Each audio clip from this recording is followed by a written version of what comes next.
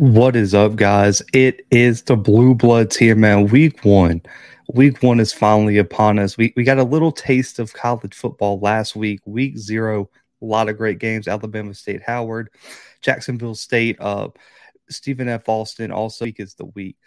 We're having a two-part FCS Game of the Week giveaway here. Started off with the Aggie Eagle Classic. Just dropped that preview earlier today. And now we come to Jackson State versus Florida A&M in the Orange Blossom Classic. If you're new to the channel, hit the like button, subscribe. And for our FCS games of the week, y'all know, comment your score predictions below. If you predict the winner and the exact score, you win a $50 Venmo giveaway right here on the Blue Bloods. So make sure to go ahead and do that. But let's get into this game.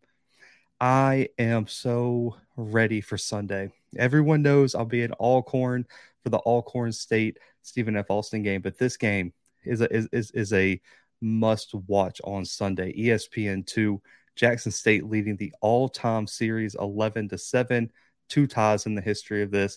The 21st meeting between FAM and Jackson State. Now, last season, this game determined the SWAC East. Jackson State finishing 8-0 in conference, winning the SWAC, headed to the Celebration Bowl, and it came up just short against South Carolina State, while FAMU 9-3, 7-1 in the SWAC, goes to the FCS playoffs and comes up short against Southeastern Louisiana. Both of these teams are coming into this season with a lot to prove. Jackson State voted to win the division again. FAM predicted to finish second. This is a game that if you are looking to go and win the SWAC is a must-win for both of these teams. FAM knows what it was like to lose this game and be 1 point short from going to the SWAC championship, and Jackson State wants to defend that title and does not want to come up 1 point short against FAMU. So you can expect the emotions to be high, the fan involvement to be there. I was looking at tickets probably just a few days ago, and I think the fans are going to be there, man. Regardless of all the outside storylines, this game is one of the top games at the FCS level. Now, looking at some storylines, I could have put up, countless storylines up here, but I had to limit it down, man. I couldn't make this episode 2 hours long, but we'll start with Jackson State's offense. What will it look like? And I think outside of the offensive line, there's not really a question mark of talent and production. It's more just how are they going to utilize all the pieces that they brought in from the transfer portal and that are returning. You have Tyson Alexander coming back at running back. You brought in an all-MEAC guy in Savion Wilkerson. How are the running backs going to be used in this new scheme with a new offensive coordinator? How is Shedeur going to be utilized in this new scheme? And then, of course, with the wide receiver spot, we saw Mark Pope enter the transfer portal today. Who sees the field? I think if you asked 15 analysts and 15 fans, you might get 30 different answers on the first 5 wide receivers who might be taking snaps and see the most action for Jackson State. Is it going to be some of the returning guys, Malachi Wadman, Trevante Rucker, Shane Hooks, or is it going to be some of the new faces, Kevin Coleman, Dallas Daniels, Rico Powers? The list goes on and on. One of the 2 of those Indiana transfers. Who is going to step up at wide receiver? And I just want to see how they take a balance between putting the ball in the hands of a guy like Savion Wilkerson, who can be so dynamic in space, and how they balance the depth they have at wide receiver and who emerges as the number 1 target. We saw last year Malachi come on mid-year, and then by the end of the year, Keith Corbin established himself as the every down guy, where Malachi would go get the touchdowns, but when Shedeur needed a play made between the 20s, it went to Keith Corbin. So who steps up at wide receiver? The offensive line, we know the storyline surrounding them. Going to have, maybe 5 new faces on that offensive line, starting on the interior with Zach Bro, Tyler Brown, even Evan Henry, Willis Patrick on the outside at offensive tackle. How is the chemistry going to be built, and are they going to be able to execute and communicate and build that chemistry, which is something the offensive line last year just could not do. This is a great test for them against Gentle Hunt and a very talented Florida A&M front 7. We'll see if Isaiah Land comes back. We'll talk about that in a second. If that happens, this is a great test for Jackson State's offensive line before they travel to go face a very, very proven and talented Tennessee State defensive line. Now, On the defensive side of the football, there's a lot more answers we already have than question marks. Let's just be honest. With Nugget, Great, Shiloh, Cam, Zay, Travis Hunter, the secondary has no questions. Linebacker, we know what Aubrey Miller brings. The question for me is edge. Who steps up at the edge spot? The defensive tackle spot, Devontae Davis comes back. Katron Evans comes back. True Thompson comes in to add some depth. They added some other pieces in there as well.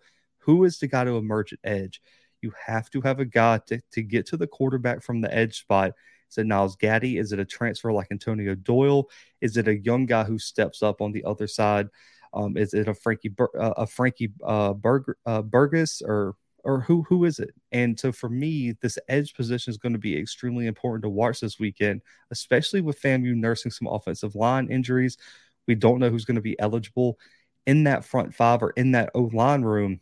This is a time for an edge player for Jackson State to go out there, ball out, put up some big stats, and prove that they can be the next guy to come in behind Houston and Antoine Owens as I would say elite defensive lineman who is going to step up and make that impact. And I think we're going to break a little bit more down later in our players to watch. Now for Florida A&M, the secondary is a major storyline to watch me and a major question mark. We know BJ Bowler was one of the ineligible players. Jordan Moore wasn't able to participate last week either. The latest update from ESPN, Pete Thamel, is that we're down to 17 ineligible players. The number has been as high as 26. I think that is the number that I heard was ineligible last week was 26 players. We're down to 17. So we got some of it figured out. Who was it, though, is the question. BJ Bowler is a must-have for this secondary this weekend. They need a guy that has experience, that has talent, that has done it at the highest level in the SWAC to come in and really help handle a wide receiving core that is going to be one of the deepest they see all season long. They had their positive moments against Josh Downs and a really talented UNC wide receiving core. This week they're going to need to do a lot better. They could not let Shador and this wide receiving core go out there and start putting up points left and right. It is a recipe for disaster. You do not want Musa and this FAMU offense to have to go out there and have to score every time. You want to keep the pressure off of your offense, allow them to get into the flow of the game and slowly get things rolling. You have to play big time football this weekend in the secondary. And so can Kendall Bowler and some of those young guys step up in a big way for Florida A&M this weekend? Now, the biggest storyline, of course, who is back? Eligibility issues and injury woes as well, man. They lost 2 offensive linemen to potential season-ending injuries last weekend. What does the depth in the offensive line room look like? That is a major, major question mark for me. I want to be reassured early that this offensive line can hold up. And throughout the game, I'm going to be watching very, very closely at the wear and tear and the fatigue of that front five because they are going to have to try to be as fresh as possible going into the late parts of this game, because I think this game is going to come down to the fourth quarter. They're going to have to be able to withstand a really talented front seven for Jackson State. Now, I really hope Isaiah Land, Bowler, Jordan Moore, some of these big guys, important pieces can come back for Florida A&M. We'll see that they traveled down to Miami today. The 17 players were left back in Tallahassee, but Willie Simmons said if they can find a way to be eligible, they will find a way to get them to Miami before the game. So it's kind of a wait and see. I've heard good things about some of those guys playing, but we'll see. Right now, we're in a wait and see. I'm going to list them as questionable for this game, but that is a storyline that everybody is going to be watching. And another one that I didn't list, the running game. This is Terrell Jennings' time to shine.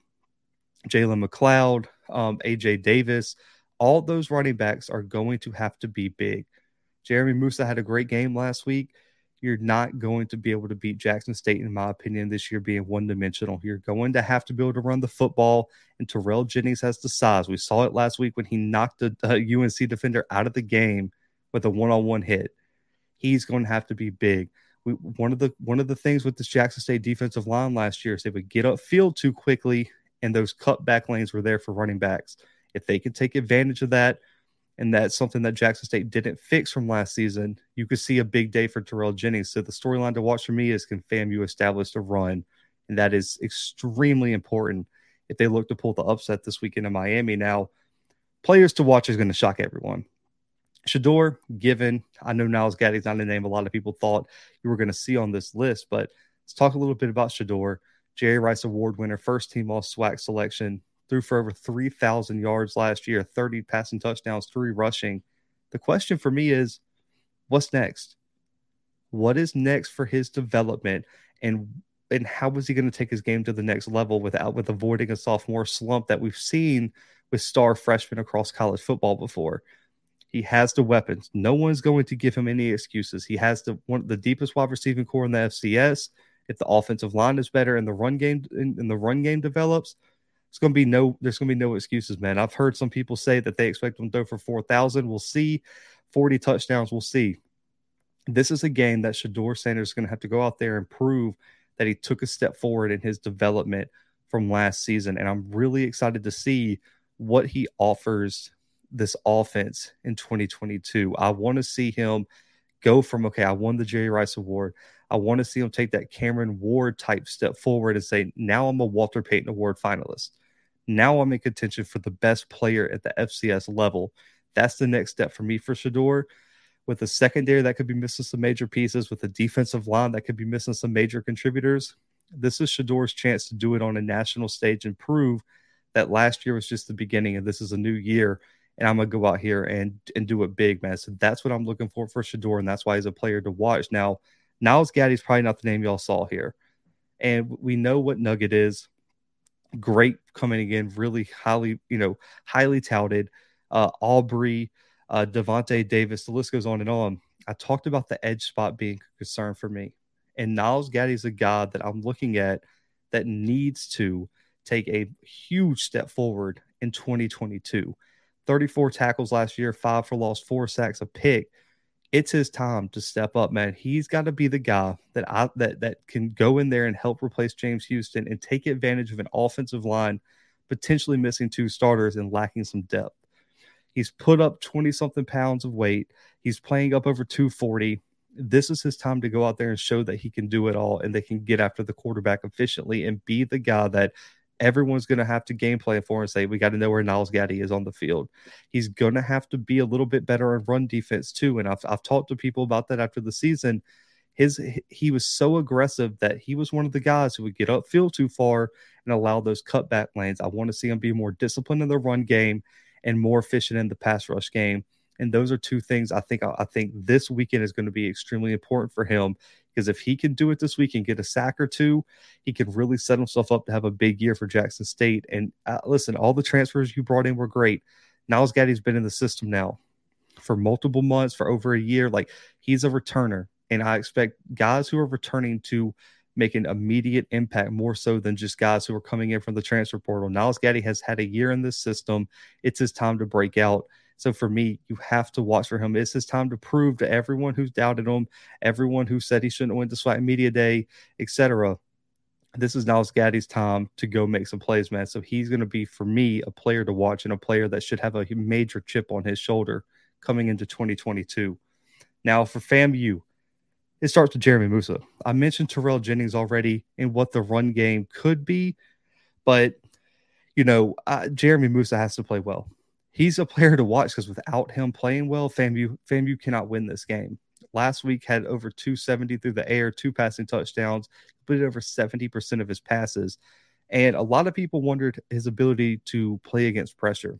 Last week when he was under pressure, he completed 75% of his passes, 97 yards and a touchdown. Had almost an 80 Pro Football Focus grade under pressure last week. Now, UNC didn't bring pressure a lot, but when they did get to Musa, he responded well. I want him to continue that this upcoming week, because we know Jackson State is not afraid to bring the blitz, and they have guys who have the ability to get into the backfield and make some chaos back there. I want to see how Musa responds to that again after a big week, and I want to see. Last week was a big learning experience. It was his first time going out there really playing in this offense, playing with his teammates. Does he take that step forward after building a week more of chemistry with them? Did playing an extra week, as much as people wanted to say it hurt FAMU to play last week, did that did that game last week knock off some rust and they can come out here and start fast? That's the question. And for me, I want to see how he handles a more complex scheme, because last week UNC just said, let's just not give up the big play. We're fine with you dumping it underneath, and walking this offense down the field. Jackson State's not going to do that. They're going to let Nugget come up to your wide receiver and say, you're going to have to beat me. They're going to walk Travis or whoever, Bolden or whoever's in that other corner spot. They're going to walk him down and say, you're going to have to beat us. And I want to see Musa prove that he can toss this thing downfield. Man, he had one pass over 20+ yards last week, and that was that touchdown pass. I want to see, can he push the ball down the field consistently and stretch the defense and make them respect his deep ball, because I think that's what Jackson State's going to do early, is say, we saw you can pick everyone apart underneath and even in the intermediate. Can you beat us deep? And that's the challenge. Can you beat Nugget deep? Can you beat some of our really talented defensive backs deep? And Musa's going to have to respond to that early and often against Jackson State. Now, the defensive side of the ball, Gentle Hunt was a big option, but with Bowler and Land having question marks, Isaiah Major is someone that really stuck out to me on film last week. 9 tackles, half a tackle for loss last week. His ability to fit in so many different spots and his ability to play sideline to sideline as a linebacker is something that coaches rave about, and coaches wish every linebacker they had on the roster could do what he did. I'm interested to see what type of blitz packages they bring him in, because I think he could be a very, very dangerous blitz weapon for FAMU, especially if this offensive line is struggling communicating. He is too quick for an offensive lineman to try to recover on him. And if he gets to the backfield, he's athletic enough where Shedeur is going to have a tough time getting away from him. I expect FAMU to use Major a lot on some of these late blitzes, disguised blitzes, and things like that. His coverage ability and athleticism make him an excellent asset to this defense, and it's something that I think they really lacked at the linebacker spot last year.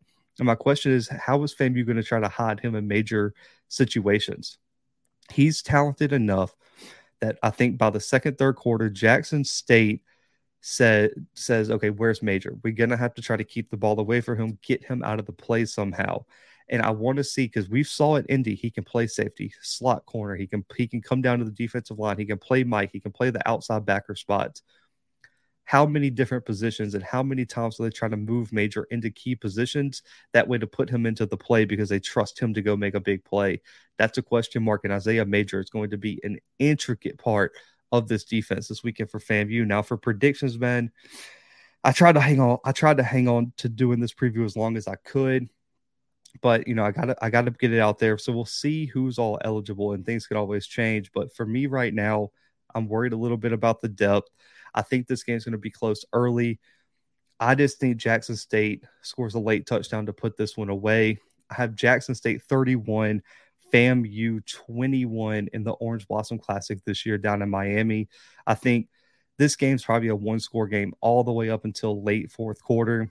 I think Alabama State, Howard was a good example where you saw Alabama State score 5 or 6 minutes left, kind of put that one out of reach.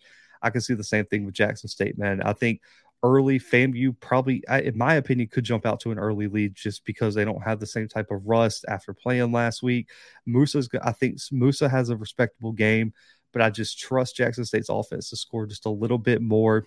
I don't know if Land and Bowler are both going to be back. There's just too many question marks on FAMU's side for me to pick them. If both of these teams were fully healthy with no question marks, it could be a different story, but Jackson State pulls away late, scores a late touchdown to put this one at 10. Jackson State 31, FAMU 21. Listen, if you're new to the channel, hit the like button, subscribe. More college football, FCS, and FBS previews coming very, very soon. Hit that subscribe button, hit the like button, comment your scores below to enter the giveaway. And up until next time, guys, the Blue Bloods are out.